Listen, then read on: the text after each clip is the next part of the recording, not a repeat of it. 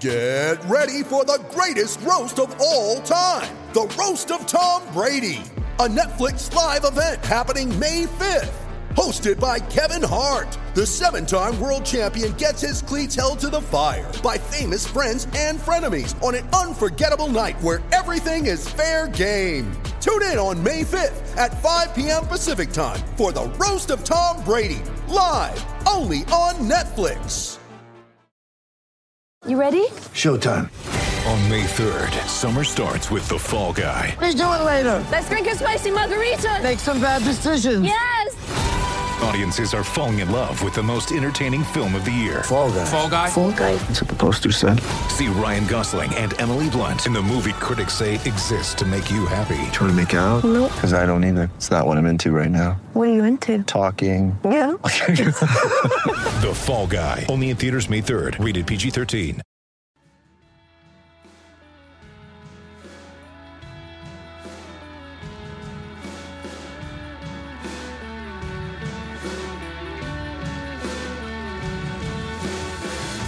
Hello and welcome to the Wisden Cricket Weekly podcast. England's year ended much like it started, with a disappointing away defeat that could probably have been avoided. I'm Yaz Rana, and with me on our last show of 2019 is the magazine editor of the Wisden Cricket Monthly magazine, Joe Harmon. Hello, Yaz. And another of our Wisden hip young gunslingers, Harry Josephs. Hello, Yaz. Morning. Harry, what was your moment of the week? For me, it was Maharaj bowling Stokes yesterday. Just felt then that the tiny bit of hope that I think myself and all England fans had, that's when it probably evaporated. Stokes had looked to be really positive against him, but Maharaj won the battle. Until that point in the test, did you genuinely have hope that England would win it? A little bit, yeah. I mean, I almost think you'd be mad not to after what happened at Headingley this summer. But it was always an uphill battle, wasn't it, yesterday? And you just felt that how well the South African bowlers were all bowling was going to make it really tricky for them. That Headingley thing was key, wasn't it? Because without that match this summer, I don't think anyone would have given England a chance. History was against them in terms of scores on that ground in the fourth innings, in terms of South Africa's record at home, in terms of England getting any away wins at all, really. It was just Stokes there with the memory of Headingley that made you think, maybe, perhaps. But yeah, I completely agree. That Maharaj dismissal of him was the moment where it was just, that's it, pretty much done there. For me, it was when Burns got out. I thought, until that point, England would, I reckon they had a 1 in 4 chance when Burns and Denley were in, and it says a lot about how well Burns and Denley have done in my head. That for me, I thought that was a really important partnership. I thought if they could bat to a lunge, I thought England had a real chance. And South Africa did really panic in the Kusal Pereira game early in the year. So I thought if England could get within 100 with two people who are competent with the bat at the crease, I thought they did have a chance. But in the end, they lost by 107 runs. Let's start at the beginning. Joe Root has said since the game that 14 of the 19 England players on tour have experienced symptoms of the bug that's been going around. Ollie Pope was in quarantine at the start of the game, so Johnny Bairstow returned to the side. Bairstow had a tough test match, scored 10 runs across the 2 innings, but I have a lot of sympathy for Bairstow. When he was dropped in September, Ed Smith said, I think there's a real opportunity for him to reset and focus on how he can go about becoming a really top test match player again. Since Ed Smith said that, he's faced a grand total of 0 first-class balls. At risk of going on a bit of a rant here, I think this was a totally avoidable situation from England, and it's another example of quite unpragmatic selection. Zach Crawley was picked as a reserve batsman in New Zealand, played after Josh Buttler was injured, and 1 test later, the 21-year-old has fallen below Bairstow in the pecking order. It's as if Bairstow, a guy who averaged 18 in Test cricket in 2019, and Crawley, a 21-year-old with a first-class average of 30, are the only 2 possible options to be England's backup batsman. Look at South Africa, Rassie, Van der Dusen and Pretorius were both on debut at the age of 30, and they both did well. Look at England's number 3. You don't always have to be searching for the next big thing. I honestly can't believe that Bairstow was selected again. I'd feel sorry for him. How was he supposed to work in his game when he literally didn't have a single opportunity to work in his game since he got dropped? What's wrong with picking, I know it's an unsexy option, but someone like Sam Northeast's batting cover? Surely there's more capable cover in the short term than Bairstow and a 21-year-old. I think that they tied themselves in knots with their squad for the New Zealand tour, really, because I was there when Ed Smith announced that at Lords, and there was this feeling that because it wasn't the World Test Championship, this wasn't quite even like a first choice squad. It was a squad specifically for that tour, and the feeling even then was that Bairstow would always come back in for South Africa. So it felt almost like a sort of punishment for having not batted very well, there was never going to be an opportunity to play any first-class cricket before the South Africa tour. I think obviously work on it in the nets, but that's of limited use potentially. And then the same with the Crawley pick. They picked him as a bit of a punt for New Zealand, really, a chance to get some experience on a tour that didn't have World Test Championship points on it. But then having been on that tour, it seemed like they felt obliged to then take him to South Africa. I don't think that was the case. I don't think they had to take him there. I completely agree. They could have taken a much more experienced batsman out there. Personally, it looks bad, the Bairstow pick now. I don't think it's quite as disastrous. It didn't have to be as disastrous as it looked in this Test match. He batted very well in South Africa last time out, albeit he was in completely different form at that point. And then the thing is, he is such a good player. There is this temptation to keep going back to him, hoping that it will come good. But obviously, in retrospect, after that Test match, it doesn't look good. I'm sure Pope will come in for the second Test. And then you have to wonder how many more Test matches Bairstow will actually play. Yeah, I mean, since he became a genuinely world-class opening batsman in one-day cricket, his Test form has fallen off a cliff quite dramatically. And there's no disgrace in the fact that he can't be a world-class ODI opener and a world-class middle-order Test batsman at the same time. Very, very few people can do both, like ever. Like it's freaks like De Villiers who can be so drastically different in the two. And also, if you look at the schedule for 2020, if he goes to the IPL, even if he goes to on the Sri Lanka tour, if he is in England's white ball squads for the home summer, there are very opportunities for him to actually play first-class cricket. And that actually goes the same for even someone like Tom Banton. There are very few opportunities for the best white ball players now to actually work on their first-class game. Harry, do you think that's the last we've seen of Bairstow in quite a long time in the Test squad, or do you think he'll be back again quite soon? I guess it is worth remembering he's probably also in the Test squad at the minute as the backup wicket keeper, isn't he? I assume if Buttler was to get if all three of them were playing and Buttler got injured, I assume Bairstow would keep over Pope. I want to say yes because I think he does need to go and play red ball cricket. But with the England selectors, you're never quite sure. It wouldn't surprise me at all if he went to Sri Lanka. I mean, he got 100 in Sri Lanka. I know people say, well, Ben Foakes should go. Look how well he did. Bairstow came in and batted 3 and got 100, didn't he? So I think there's every possibility. I guess we've seen with Moeen, he's sort of said, you know what, I want some time away from Test cricket. It's too much. And there's a possibility Bairstow will say the same. He's probably about as in demand a cricketer as there is for these franchise leagues. And he might say, you know what, I'm going to go and play a format that I know I will be successful in. I know my game at the minute is perfect for, and I'll go back to red ball cricket somewhere down the line when it suits me. I caught a bit of the debate on Sky last night, which had Paul Farbrace and Mark Ramprakash, which is it's a real good insight into what's been happening in that England squad because they were both part of it so recently. Farbrace as Bayliss' assistant and Ramprakash as the batting coach, and the fact that Chris Silverwood is the new coach but was also part of the team with Farbrace and Ramprakash, you can infer from that they were all on the same page not too long ago. And what really struck me with Charles Colville asking Ramprakash and Farbrace questions last night was that no one's on the same page. There's so many mixed messages there. Ramprakash is talking about perhaps Stokes should be captain. Is it actually best for Root to take a back seat? Well, now Ramprakash has been working with Root very recently. That's quite a big statement to make. You've got Farbrace saying that Archer shouldn't be playing the next Test match, that you need to watch him carefully, that he shouldn't be playing too many games in a row. That was the thinking of the England setup 6 months ago. Those are the people who probably had the same or very similar opinion. Well, exactly. Silverwood was the fast bowling coach, is now the coach. It just struck me that there's some very confused thinking, and they couldn't express what they thought. They would ask what they should do for the side for the second Test. And Ramprakash just went round and round and round in circles, never really got to a conclusion. Farbrace was a bit firmer in his calling that he said Archer shouldn't play in this game. He just said Broad and Anderson should play as many games as they can together as possible. Yeah, I think fans look on wondering where this England selection process comes from. And if you watched that last night, I think that would have only reinforced that feeling. Going back to the first innings of the game, Quinton de Kock scored a brilliant 95 that in the end was a match-winning innings. Really, really classy. But from an England perspective, Sam Curran put in probably his best overseas performance in an England shirt. And I guess the debate about who misses out from the England seam attack for the second Test match is a difficult one because of how well Sam Curran played. If maybe he didn't play as well, then he'd be the one who'd obviously miss out. But that was a really impressive performance from Curran. Yeah, and I think we said earlier in the summer that for us, Sam Curran probably is always in our England side. He makes things happen, as we've seen everyone saying on social media. He has to play for me because he offers that different angle.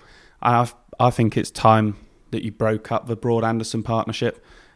They're both fantastic bowlers, don't get me wrong, but for me, you have to play Archer. He's a superstar. Curran's performs so well repeatedly that you can't leave him out, and you've got to play a spinner in the next test. So, but Broad bowled very well in the first innings, I thought, and has bowled very well this year. So we're saying Anderson, having just got back to fitness. I mean, it's not. It makes sense, even aside from form. He's only just got back to fitness. This is a 4-test series. He's not going to play all 4. I can't see that happening. So perhaps he does miss the second one.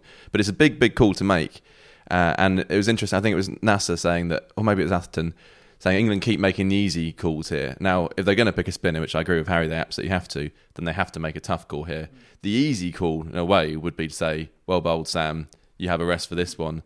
But I think that would be completely the wrong decision based on what we've seen in the first test. It was a very un-Jimmy Anderson-like performance. Normally in away games that England don't do that well, and I still expect him to get 2 for 60 off 25 overs or something like that. But he went over 3.5 and over the course of the test match. And obviously, huge mitigating circumstances. He's not played a test match in ages. He's not played that much first-class cricket in ages.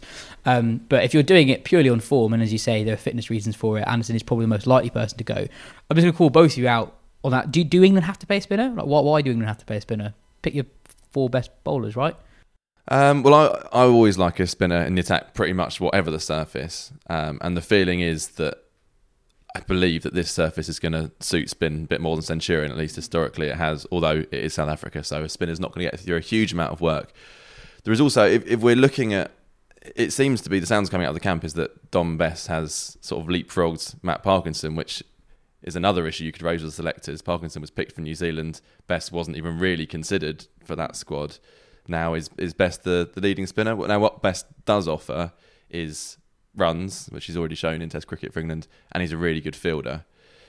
So with Bess, you get a reasonably whole package, which means if your spinner's not bowling a huge amount, you're still at least getting something out of them, which unfortunately for Parkinson, he doesn't offer much with the bat, and he's not as good a fielder as Bess. So I could see them ending up going with that. And England lower order runs has actually been a problem for so long in England's strength. That was actually one of the big differences between the two teams. A massive one, and I picked out this stat. Have I got it here? I lost it now. But I think South Africa scored about 207, 208 runs, position 7 to 11.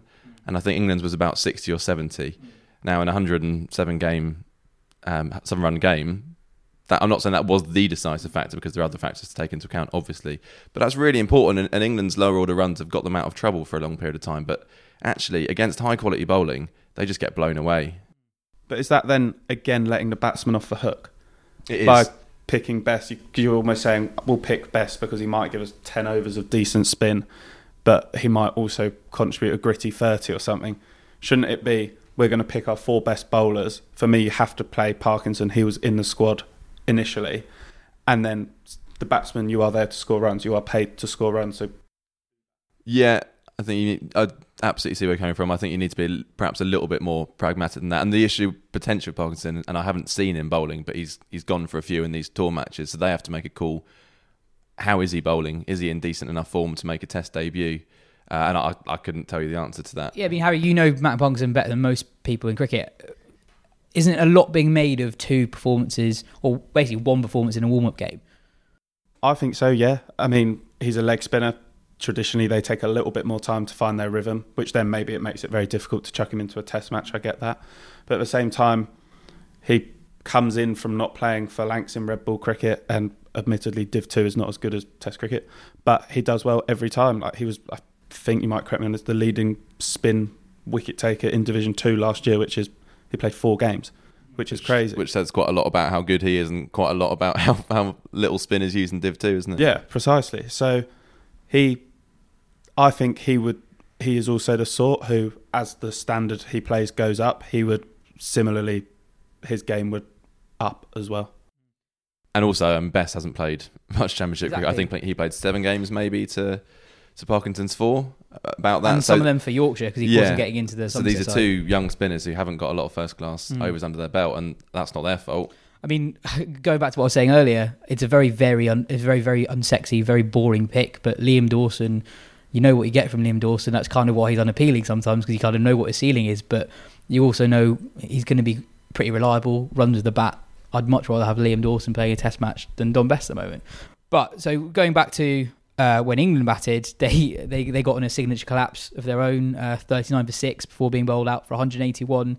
On England's first innings, they're not obviously not the two people to blame for England's problems, but I think there needs to be more responsibility from Root and Stokes.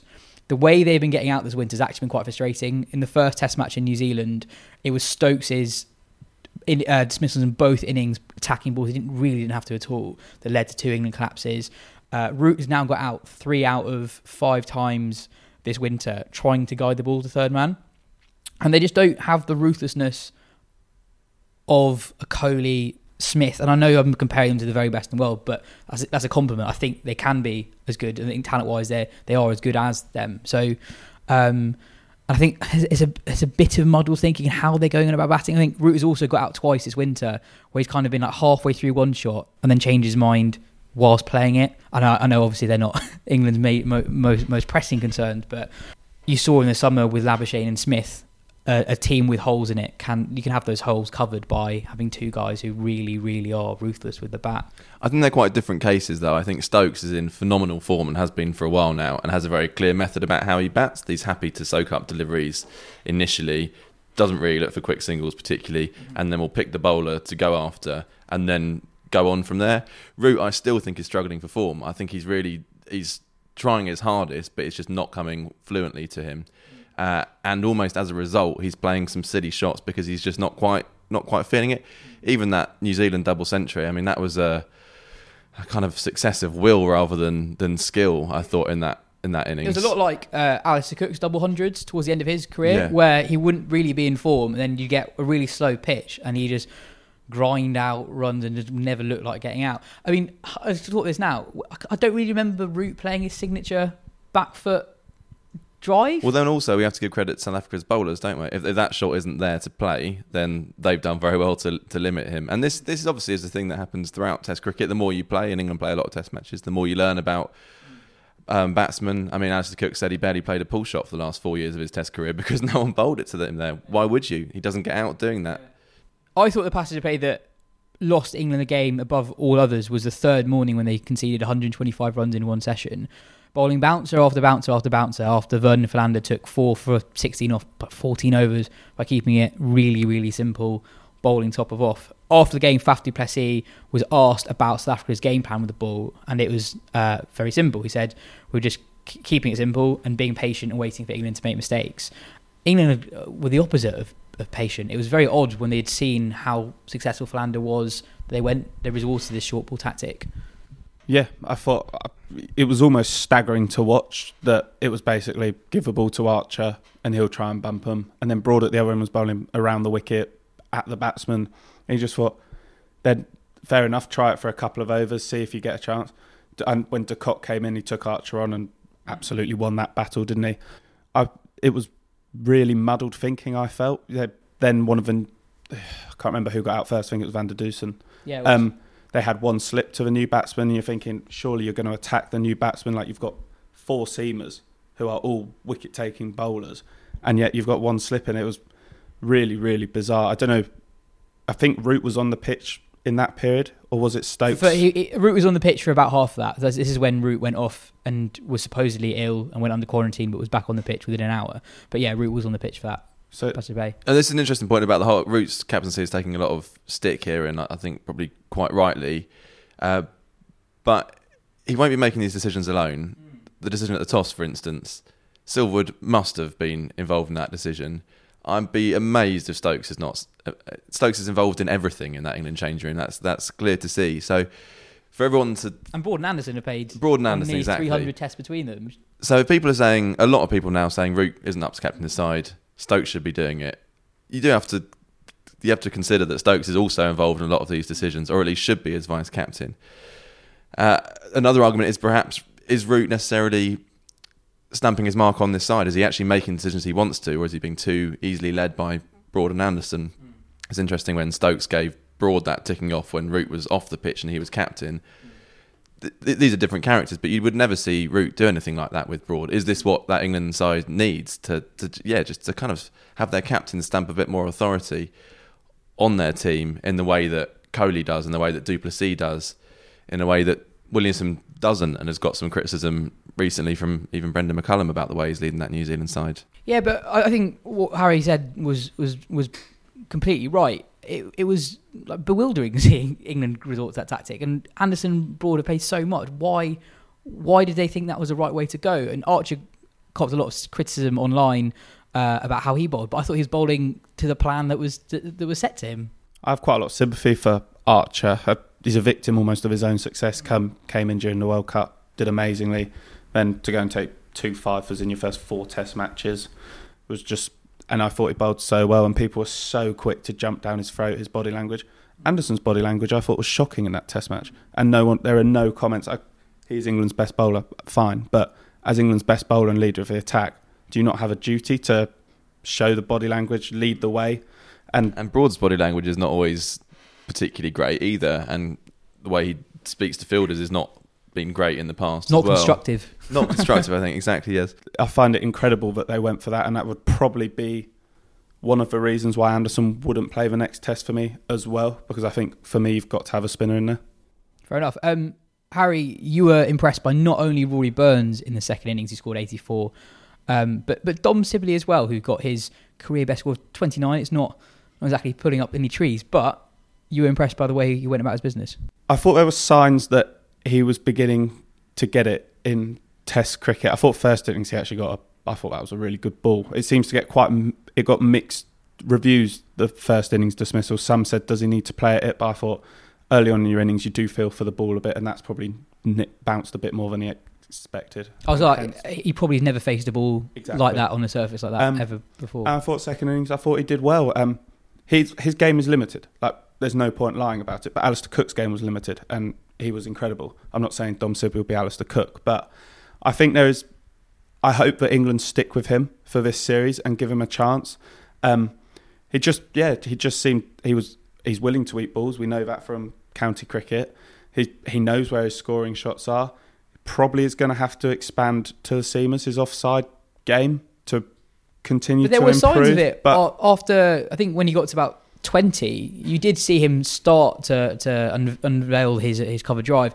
And 2 of his dismissals as Windsor have been quite poor dismissals, but to spin bowlers, which I think is quite interesting. Because he's almost doing his primary job.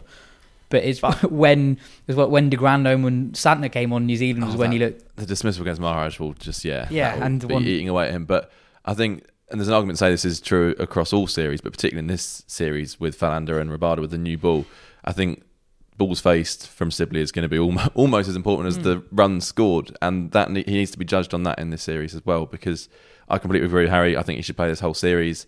I think the weight of runs he scored in county cricket demand that we know for sure either way whether he can cut it.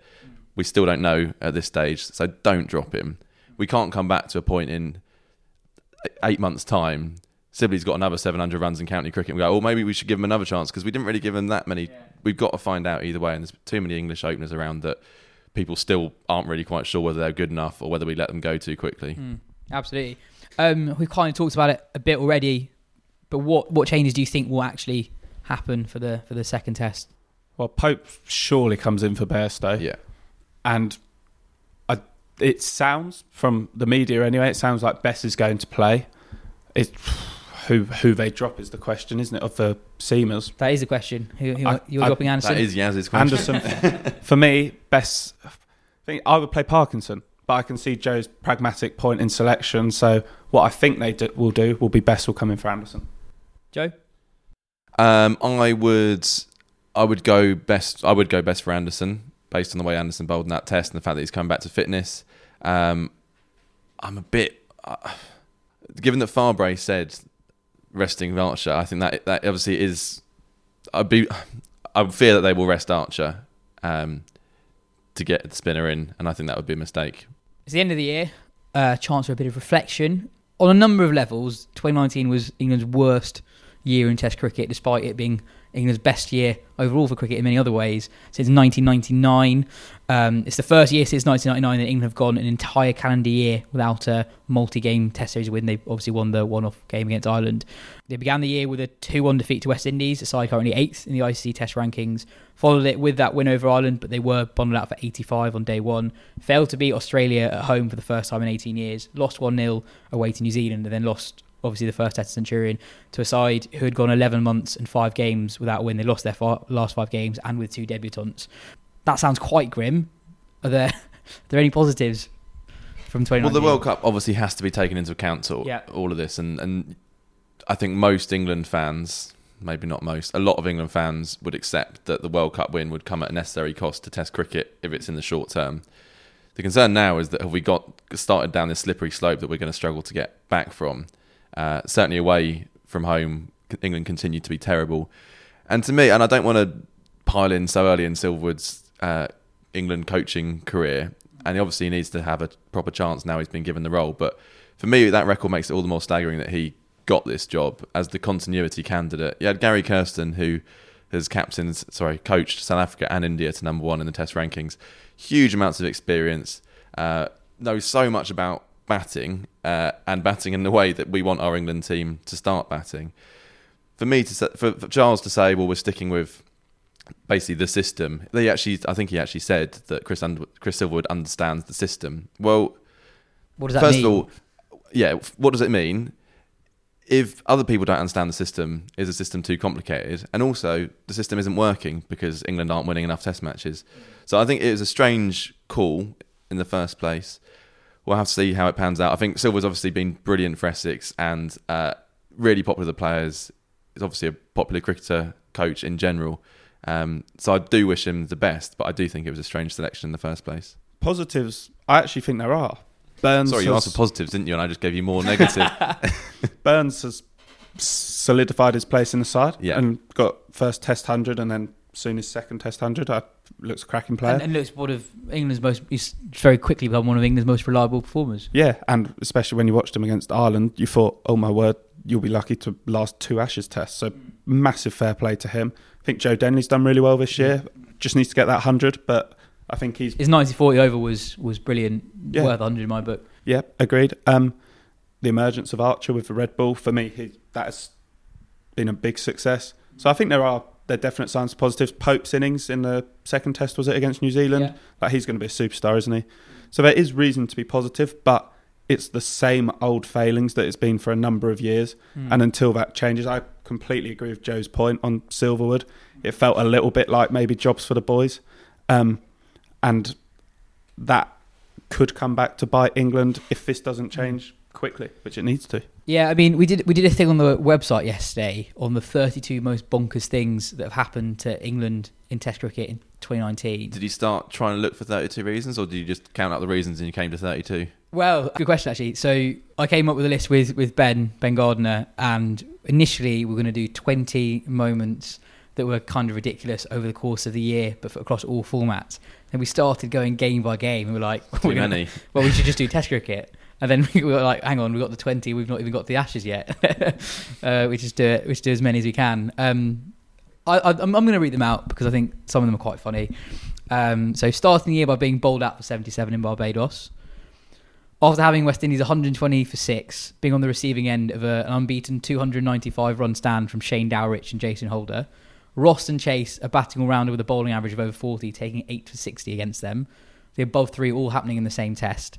Batting Ben Foakes, their player of the series in their most recent tour, at 8 in Barbados and Antigua, dropping Ben Foakes 2 tests after being England's player of the series. Mark Wood bowling one of the fastest spells ever delivered by an English bowler in his only Test appearance of the year, getting bowled out for 85 against Ireland at Lord's 10 days after winning the World Cup. Jack Leach scoring 92 opening the batting, bowling Ireland out for 38. James Anderson bowling just 4 overs in the first Ashes Test before picking up a series-ending calf injury. Having Australia 122 for 8 in their first innings, being 282 for 4 in their own first innings, and yet still losing the first Ashes Test by 251 runs. Jofra Archer hitting arguably the best batsman since Don Bradman in the form of his life on the head on Test debut. Test cricket's first concussion substitute being hit on the helmet off the first illegal ball he faced, and then going on to be one of the best players of the year. Jofra Archer still on debut, bowling more overs than all other England seam bowlers combined in Australia's second innings. Jofra Archer bowling, taking 6 for 45 at Headingley, bowling fast medium, getting bowled out for 67. Ben Stokes effectively bowling a 24.2 over spell. The last hour at Headingley, take your pick. Craig Overton being picked out of the blue ahead of Sam Curran at Old Trafford. Craig Overton nearly keeping England's Ashes hopes alive with the bat at Old Trafford. Putting in their most complete test performance of the year at the Oval, with Mitchell Marsh still taking 5 for 46 in England's first innings. Stuart Broad having David Warner and toast throughout the Ashes. Batting patiently for one day at Mount Maunganui before getting bored on day 2. Having New Zealand 127 for 4 in their first innings with both Williamson and Taylor in the pavilion, yet still conceding 615 for 9. Making Mitch Santner look like Gary Sobers for one test. Ollie Pope keeping for just the 5th time in first-class cricket in the Hamilton Test. Making 400 for the first time in the year, yet still sneaking in a collapse of 21 for 5.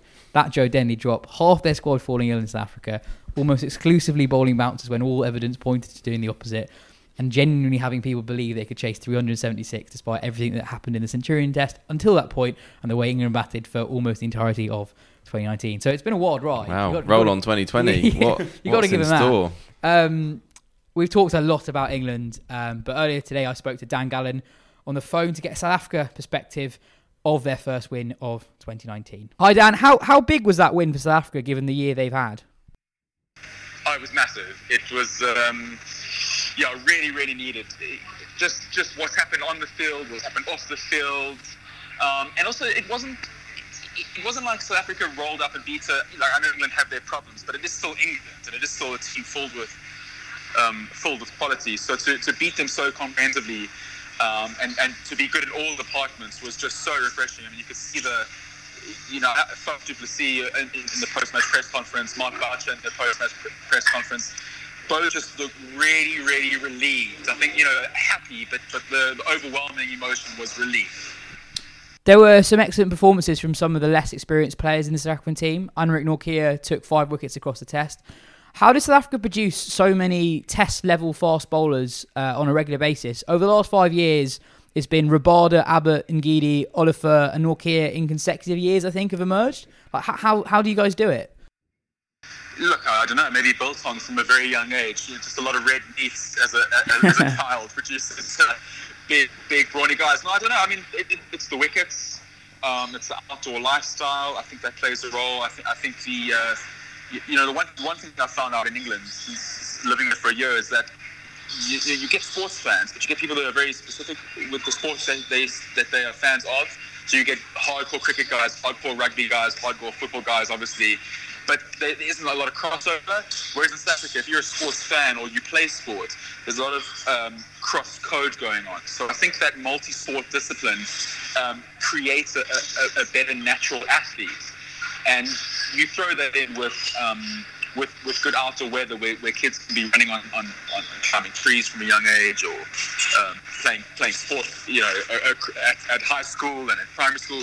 I think it just kind of creates a better athletes, bouncy wickets, captains who trust the fast bowler, and I think something a bit more subtle is that South Africans, like Australians, play cricket in a very hyper macho way. Being a fast bowler is kind of seen as the alpha male, the apex predator of the side, and I think it's quite aspirational to grow up wanting to be a fast bowler. So if you're quite a gifted athlete as a youngster, you're not necessarily turned to rugby or football. Being a cricketer is something that you could pursue. So the game of cricket doesn't necessarily lose its best athletes. So I think it's just all a mix, and as you say, that results in just a seemingly endless production line of fast bowling talents. That's really interesting. You touched on it a little bit there. What part do you think Faf du Plessis' captaincy played in the performance of Nortje and Pretorius? He seemed to really trust them and give them responsibility quite early on when you think you'd keep Rabada and Philander on for longer. Faf had an interesting game.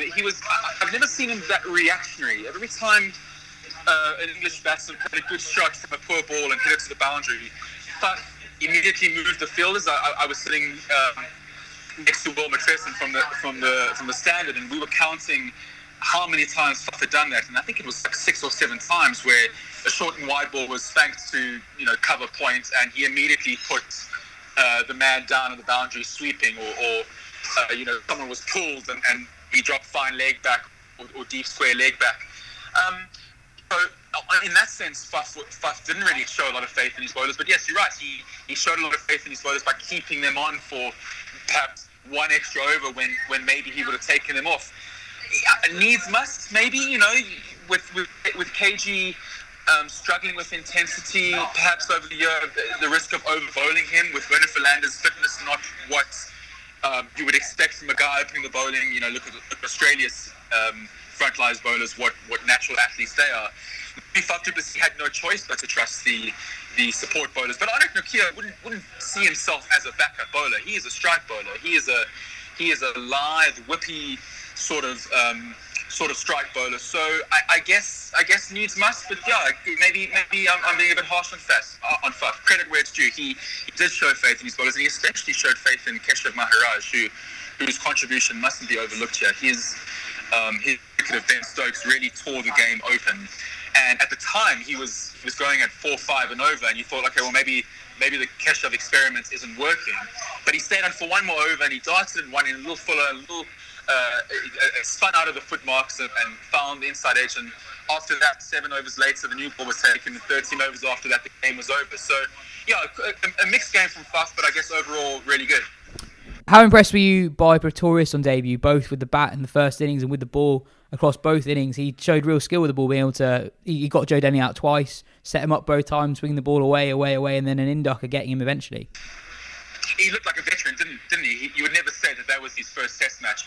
I was sceptical, as I said on the pod before the start of the match. I didn't know if I necessarily trusted Dwayne Pretorius with the red ball, but I guess it shows what I know, because he had an absolutely brilliant game with the bat, really aggressive when he came in. That partnership with Quinton de Kock in the first innings rescued South Africa. I mean, at one stage, the Proteas looked like they might get bowled out for 180, but that partnership with Quinton de Kock took the game away from England and ensured that they posted something that the bowlers could work with.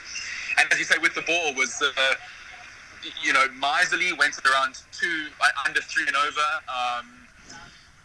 Interesting cutters. He's tall, so on a wicket that's up and down, he's more than a handful.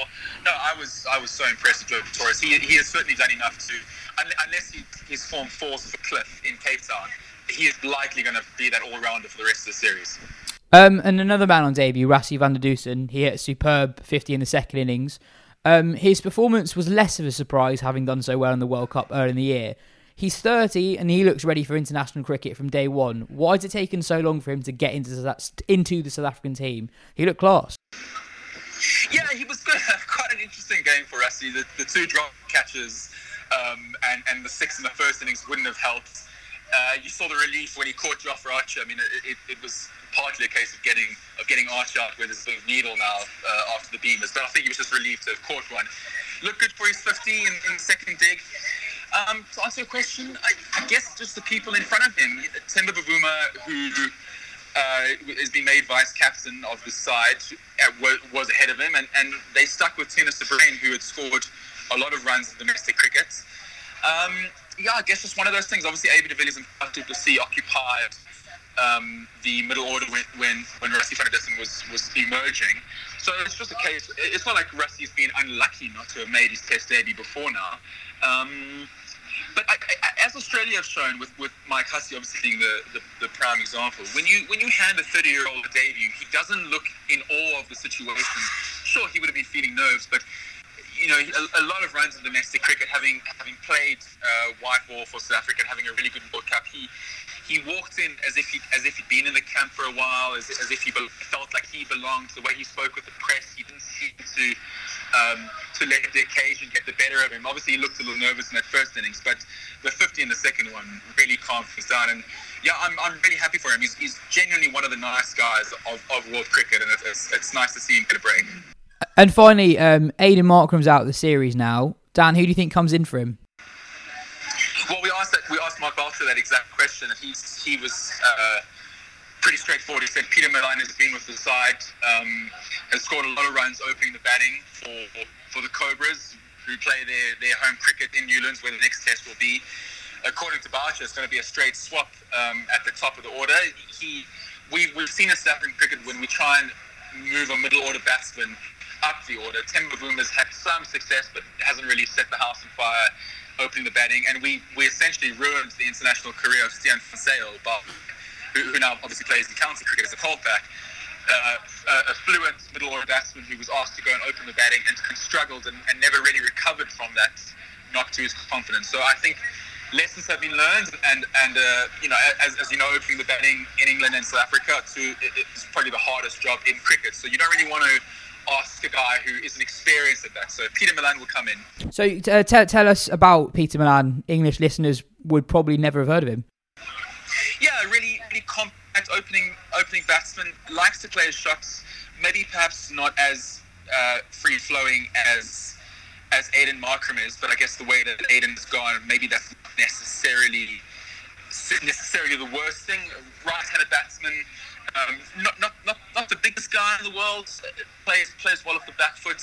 In Cape Town, where it seams around, you got to have a very compact technique. You got to know how to leave the ball. You have to know which balls to drive. You can't in Cape Town. You can't really play with that sort of 45-degree angle bat. When you're playing with a straight bat, it's got to be straight. When you're cutting or pulling or flashing from the front foot, it's got to be perpendicular, rather parallel to the ground. So he knows his game. He's scored several several first-class tons. No, he's 30 years old, another guy who's been around the block for a while. So it'll be interesting to see how he goes. I like where South Africa's at, handing 30-year-olds debuts. You know, it shows that there isn't a rush to catapult guys onto the big stage. That they're rewarding people who have been around, who have served their time, who have scored the runs or taken the wickets. So, yeah, funny enough, South Africa, it seems strange to say this after this one match, but I like where South African cricket is at the moment. Well, thanks a lot, Dan. We'll talk to you after the second test. Yeah, absolutely. Thanks so much. Joe, what was your moment of the week? So my moment of the week was Peter Siddle announcing his retirement from international cricket. He's had an incredible career, really, incredibly durable career, which has had kind of different chapters. I think he's been sort of hated by English fans to start, which was nothing new for an Australian fast bowler, obviously, but I thought there was real dislike for him when he first came around in 2009. Why was that? I don't know. I think part of it was a bit how he looks, to be honest, and his angry celebrations. But actually, I interviewed him last summer after the first Ashes Test, and he's a lovely, lovely man, and that is what everyone in the game says about him. Matt Pryor tweeted, "Congratulations on a great career" to one of the good guys, and it's not often you'd be saying it about an Australian fast bowler. When you might say, "What an amazing career," but you wouldn't say one of the good guys, I don't think. And obviously this is from an English perspective, but it does feel his career has been almost like kind of uniquely stitched around Ashes series. He's played 6 of them, 4 in England, which is the most by an Aussie pace bowler since the war. And just a few incredible moments. The one that really sticks out, obviously, is that the start of the 2010-11 Ashes when he took a hat-trick on day one at the Gabba, his birthday, roaring. I say roaring crowd. It's a bit embarrassing, but I was meant to be there. It was my first Ashes tour in Australia, but I got a bit confused with the time difference. So I actually was at Sydney Airport watching the first day of the Ashes when I should have been at the Gabba, because I thought I was arriving a day earlier than I should have done. Yeah, this is the first time I've properly admitted this, actually. New Year, kind of just getting it all off my chest. So that great Ashes moment. Sorry, can we go back to that? So you booked the flight for the wrong day, basically? Yes. Okay. Yeah, so I thought I was arriving in Sydney the day before the series started so I could get a connecting flight to Brisbane. Yeah, actually, sensible. I arrived, and I had worked this out, obviously, as I got on the flight. I arrived to be told by Australian Customs that Andrew Strauss was already out, because obviously he got out. It was the first ball of the Ashes, first over. And then sat there and watched Siddle do that at the end of day one. That's one of my favourite videos of Australians doing well. Like the commentaries are quite iconic. Like Peter Siddle's got a hat-trick on his birthday. It's great. So I think he actually retires as a hugely admired and very popular cricketer. And he's evolved as a bowler as well, because when he first came through, he wasn't an absolute express fast bowler, but he was a bit of a tearaway, and he's had a few injuries, as all fast bowlers do, but he's really evolved into a hugely skillful bowler, which I don't think people necessarily thought he was at the start of his career. He really suits English conditions, which is why he's played 4 series over here, and I think we'll be seeing quite a lot more of him in county cricket. Essex love him. They had that cutout of him at Taunton, didn't they, when they were celebrating the championship? And also the other thing that strikes me, that the veganism thing, which has always been talked about with Siddle. I mean, can you remember how roundly mocked he was for that when he first came through? I think it was Jeff Thompson might have said, Australian fast bowler who just eats bananas, like absolute piss take. And actually, in an odd kind of way, the world has caught up with Peter Siddle, that Peter Siddle was leading the way, and now we've all realised that he was right. Yeah, and I must admit, I prematurely wrote him off. I mean, when he came over this year, I thought, no way is he going to play ahead of Stark, Pattinson, Cummins, Hazelwood. But he played ahead of them and quite often and did very well. He did very well, particularly with the bat at Edgbaston. He hung around with Steve Smith from a position where Australia looked almost not quite out of the game, but really up against it. And that partnership really put Australia on top, which in the first Test for Ashes series is so huge. So he played a vital part, and he barely went for any runs at all in that test as well. I think his none for in the first test was described by Justin Langer as the best none for ever, which I think is a very Justin Langer thing to say. But I could see his point. He did bowl exactly how he needed to, given the rest of the attack around him. The Centurion Test wasn't the only Boxing Day test. There was, of course, the Australian versus New Zealand test at the MCG. Massive crowds there to see Australia go 2-up in the series. Ari, this is a really good Australia side, isn't it? Yeah, I think at home as well, like so many test teams at the moment, they are really, really good. I'd love to see their current side go to India, because I think they'd have a decent chance of taking them on as well. They see the batsmen in the summer who the places you've had question marks over, they seem to have secured their spots in Travis Head and Matthew Wade. And even, David Warner. Yeah. Even Tim Payne seems to bat. He's had a pretty good summer with the bat. So, and then they've got so many options with the ball, haven't they? That they're in a great position at the minute. Joe, can you remember someone who's had a rapid as an ascent as Marnus Labuschagne in Test cricket? Like it's actually amazing. He was picked with a very, very modest first class record only just over a year ago. Was dropped out the side, and who knows what would have happened had Steve Smith not been hit in the head by Jofra Archer. But he's been genuinely one of the best batsmen in the world now for the last 8 months. Yeah, it has been astonishing. I don't think anyone saw that coming. I remember on our World Cup podcast mocking the thought of him playing in the Ashes and saying they had to go with Aaron Finch instead. I mean, how stupid does that sound now? I need to stop confessing to these stupid things. But in terms of like rapid ascents, you do see it in Test cricket quite a lot. You saw it with a few examples like Mike Hussey. Gary Ballance? Well, Gary Ballance is an interesting one. And Strauss was another one that I thought of. Ballance had a similar start, but I think people even then were questioning whether Balance's technique was going to be up to it against real fast bowling. The thing with Labuschagne is he looks so comfortable that obviously his form will go up and down, but it doesn't look like it will go down for a period of time that will cost him his place in a Test side at the moment. He just looks so comfortable. There's a new Wisden Cricket Monthly out, Joe. There is, yes. What's in it? There's loads in it. The cover features our teams of the year, so we do this annually. We got a panel of 31, I think it was, writers and broadcasters from across the world, from different nationalities, to keep it all fair, to pick their Test 11 of the year.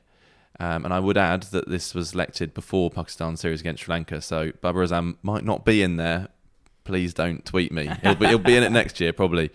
There's also a Women's Cross-Format Team of the Year, an ODI Team of the Year, and a T20 Team of the Year picked by Freddie Wild of CricViz.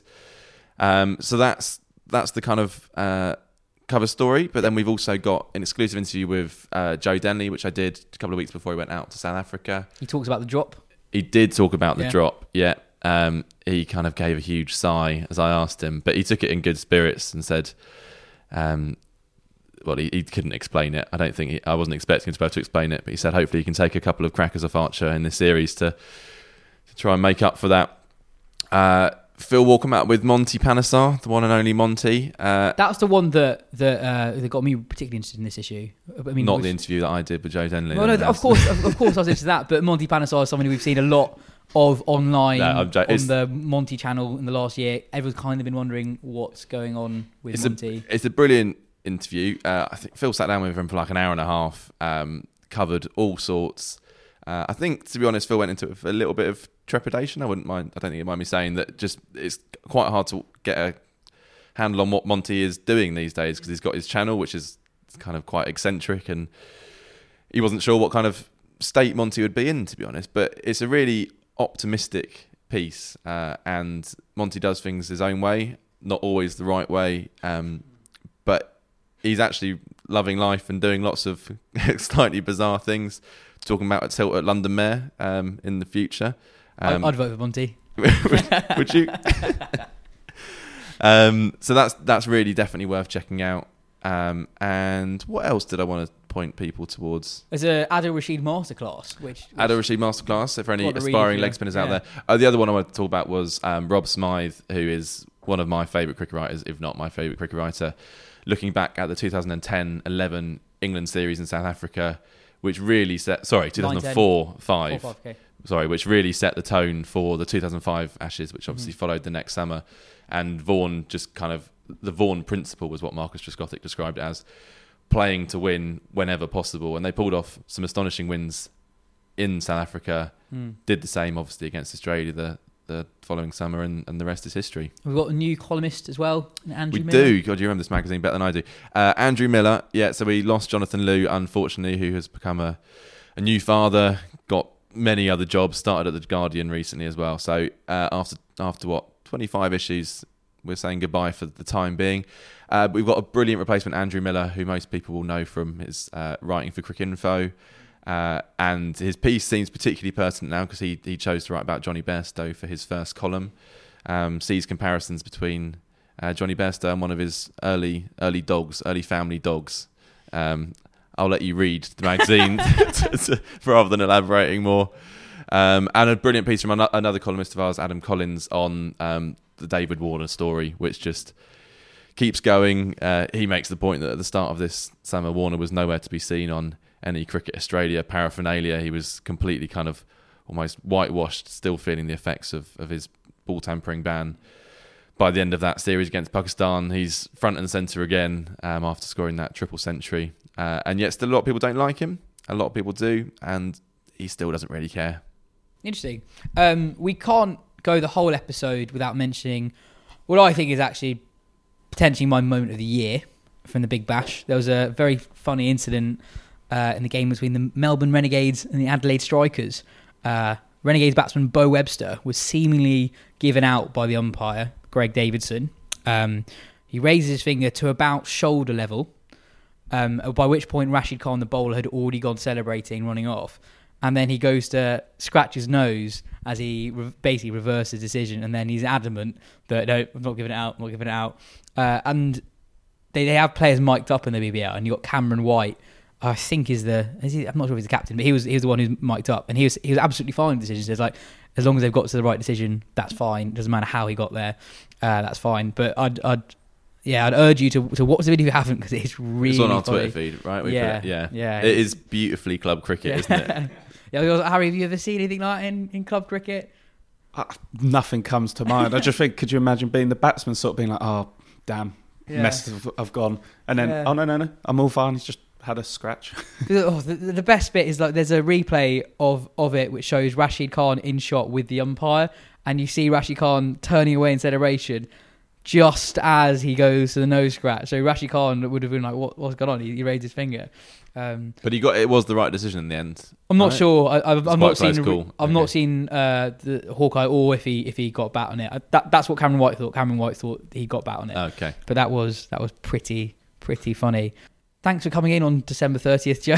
Absolute pleasure. Nice to see you. Likewise, Harry. Thank you very much. Thanks for having me. This has been the Wisden Cricket Weekly podcast. Thanks for listening, folks. Not only today, but over the course of 2019, our first full year as a weekly show. If you enjoy the show, tell your friends. And if you're feeling particularly kind, please leave us a 5-star review on the podcast app of your choice. Cheers.